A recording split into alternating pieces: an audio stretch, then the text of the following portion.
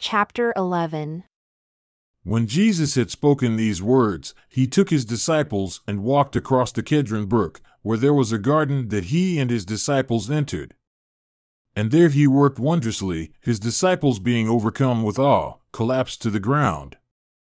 Jesus had often visited this garden, and Judas knew of the place. Judas led a party under orders by the Sanhedrin, carrying lanterns, torches, and weapons. Jesus knew what would happen, and confronted the armed party asking, "Who are you looking for?"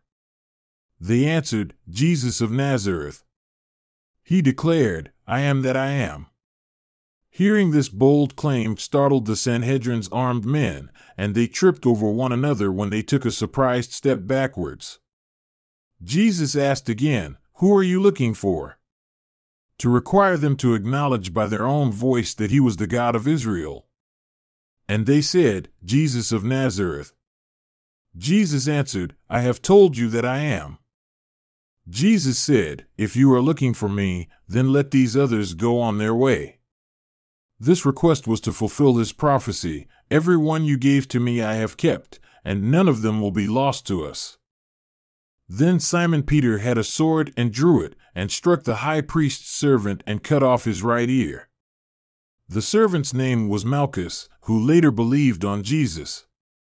Then Jesus said to Peter, "Put your sword back in the sheath. The cup my Father has given to me, should I refuse to drink it?"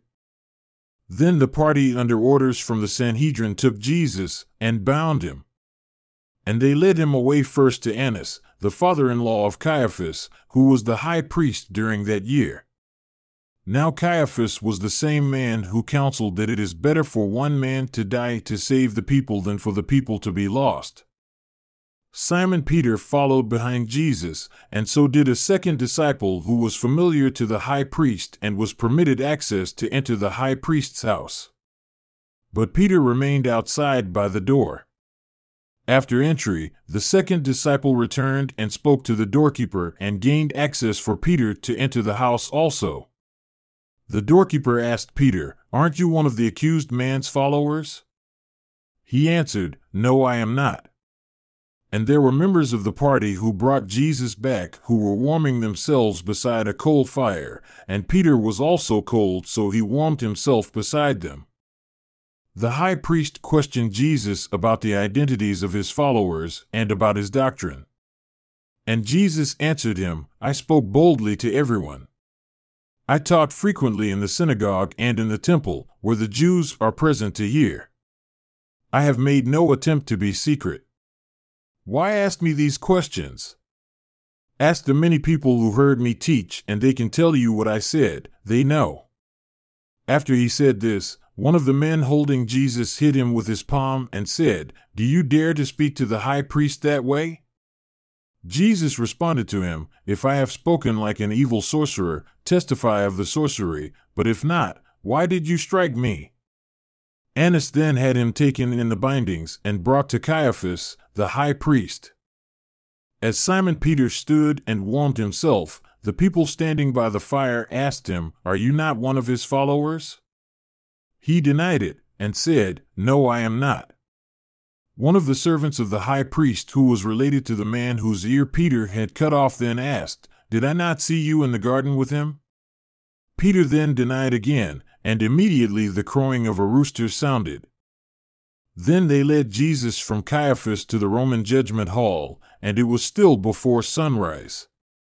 The Sanhedrin did not enter the judgment hall because it would defile them and prevent them from participating in the Passover. Pilate came out and confronted them and asked, "What accusation do you have against this man?" They answered and said to him, "Would we bring him to you if he were not a sorcerer?" Then Pilate said to them, "That is no Roman concern. You take him and judge him against your own law." The Jews therefore said to him, "We do not crucify a man on the Passover under our tradition," referring to the prophecy Jesus had spoken about the kind of execution he would suffer. Then Pilate stepped back into the judgment hall and addressed Jesus and said to him, "You are the king of the Jews?" Jesus answered him, "Did you say this to me on your own, or did others tell you to say it to me?" Pilate answered, Am I a Jew? Your own people and the chief priests have turned you over to me. How do you justify yourself? Jesus answered, My kingdom is not of this world. If my kingdom were of this world, then my followers would fight to prevent the Jews from taking me as their captive. But my kingdom is not comprised of the Jews. Pilate responded, So you admit you claim to be a king? Jesus replied, It was you that just said I was a king. The reason I was sent into this world was to be a witness of the truth. Every person who is loyal to the truth listens to my teachings. Pilate responded to him, What is truth? And after saying this, he went out again to the Jews and said to them, I find no reason to punish him. You have asked me for clemency for a Jewish prisoner to respect your Passover. Shall I free your king of the Jews? They all shouted out, Not this man, but Barabbas. Now Barabbas was a robber. Then Pilate had his guards take Jesus and beat him. And the soldiers put on his head a crown of acanthus, and they dressed him in a purple robe and said, Hail, King of the Jews! And they hit him and made sport of him. Pilate thereafter went back out, and said to the Jewish leaders, Behold, I bring him back to you, that you may know that I find no reason to punish him any further. Then Jesus came out wearing the crown of acanthus and the purple robe. And Pilate said to them, Behold the man. When the chief priests and leaders saw him, they cried out, saying, Crucify him!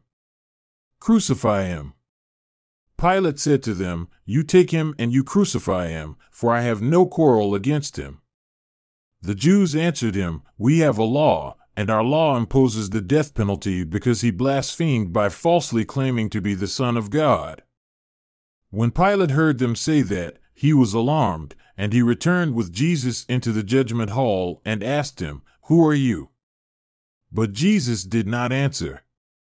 Then Pilate said to him, Do you refuse to speak to me? Do you not realize that I have the power of life and death?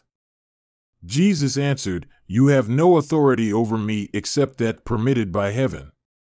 Those who handed me over to you have the greatest sin.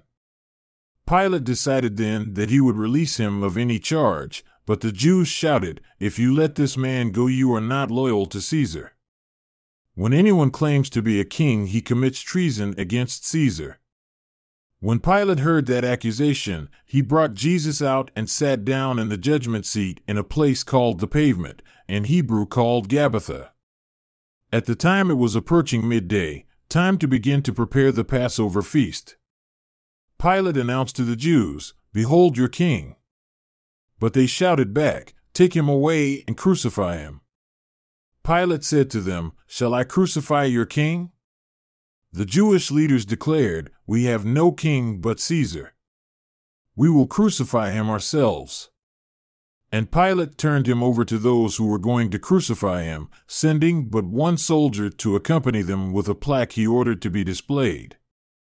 And they took Jesus and led him away. And he carried his cross and was taken to a place called the Place of the Skull, which had the Hebrew name Golgotha. Here the leaders directed his crucifixion, and two others who had been crucified by the Romans were also there at the same time, one on either side, with Jesus in the middle. When Pilate surrendered Jesus to be crucified, he had a plaque prepared in Hebrew, Greek, and Latin to be displayed on the cross. The plaque announced, Jesus of Nazareth, the King of the Jews. This announcement was read by many of the passing Jews. For the place where Jesus was crucified was beside the city road, and many pilgrims were walking by. Then the chief priests of the Jews complained to Pilate, Either take it down or do not write, the King of the Jews. Instead write that he claimed, I am King of the Jews. Pilate answered, That which I have written I have written. Now the guards, when they had crucified Jesus, took his garments and made 4 parts, to every guard a part, and also his coat. The coat was without seam, woven from the top throughout. They agreed among themselves, Let us not cut it up, but cast lots for it, and someone will take it whole. This fulfilled the prophecy in Scripture that foretold, "They parted my raiment among them, and for my vesture they did cast lots." This prophecy foretold how the guards would divide his raiment as he was dying. Now remaining at the cross with Jesus were his mother and his aunt, and Mary the wife of Cleophas, and Mary the elect lady. When Jesus saw his mother and the beloved disciple standing together, he said to his mother, "Woman, behold your son." Then he said to the disciple, "Behold your mother." And from that hour the disciple accepted her as part of his own household. After this, Jesus, knowing that everything had been fully accomplished to fulfill prophecy, said, "I thirst."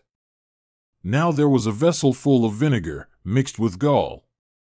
They dipped a sponge into it and using a hyssop branch raised it to his mouth. When Jesus had received the vinegar, he said, "My path is completed."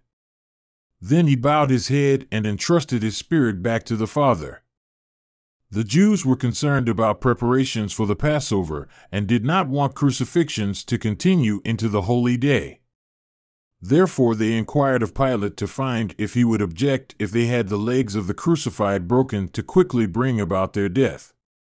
Pilate agreed, and the Roman guards broke the legs of the two who were being crucified when Jesus was added.